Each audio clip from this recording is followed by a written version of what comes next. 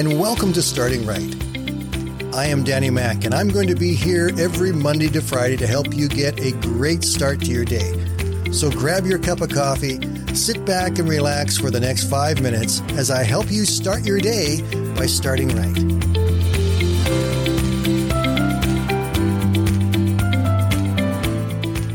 Now I lay me down to sleep. I pray the Lord my soul to keep. If I should die before I wake, I pray the Lord my soul to take. This children's prayer has been around for a long time. In fact, it originated back in the 18th century and has been used in every generation since then.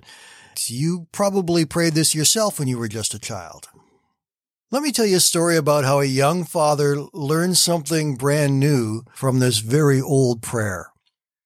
It was bedtime for the man's 4-year-old son. So together they walked into his bedroom and they knelt beside his bed, getting ready to have their evening prayers as they always had together.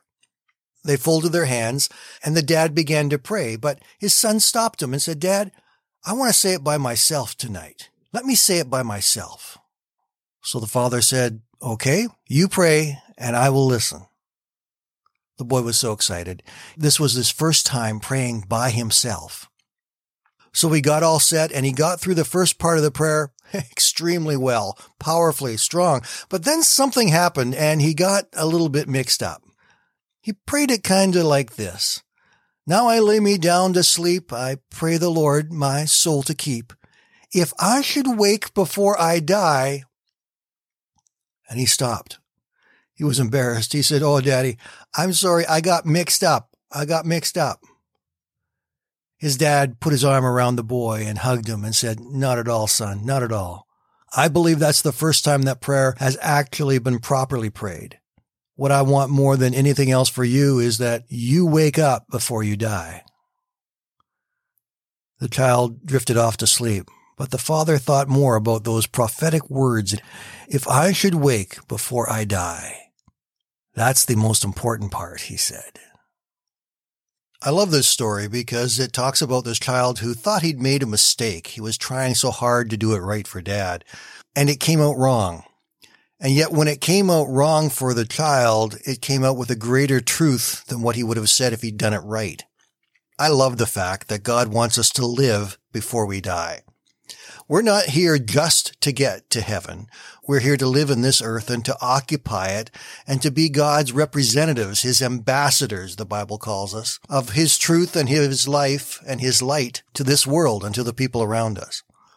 We are to live, not just survive. And there's a huge difference between those two things, between surviving and living. Jesus declared that "I have come that you might have life and have it to the full." That life that Christ has for us is to be a full life here. It's not to be a life of just surviving. It's to be a life full of doing and being and accomplishing the things that God has for us. And he has so much for us. Ephesians chapter 5 and verse 8, it says, "For you were once darkness, but now you are light in the Lord. Live as children of light." God's desire for us is that we live and that we live as people of light. So how do we do that? How do we live and shine this light? One of the ways that we can do that, and it's not always easy, but this is key. Because we have this relationship with God, we do not have to live in fear because of what's happening around us. Isaiah 41:10 says, "Do not be afraid, for I am with you. Don't be discouraged, for I am your God. I will strengthen you and help you, and I will hold you up with my victorious right hand." When we live without fear, in the midst of people who are full of fear, we shine God's light to them. And not only is that a benefit to them, that's a benefit to us. And one more thing today.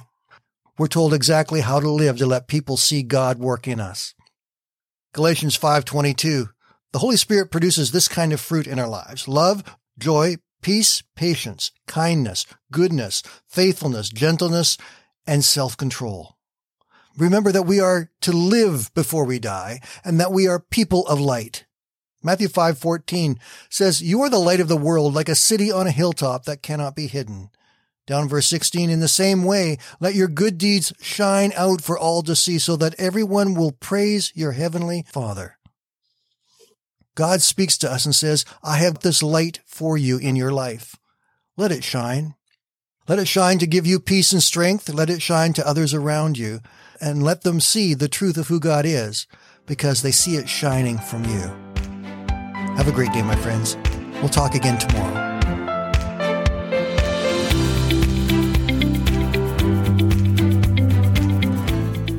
Thank you for listening today, and I invite you to join me Monday to Friday right here on Starting Right with Danny Mack.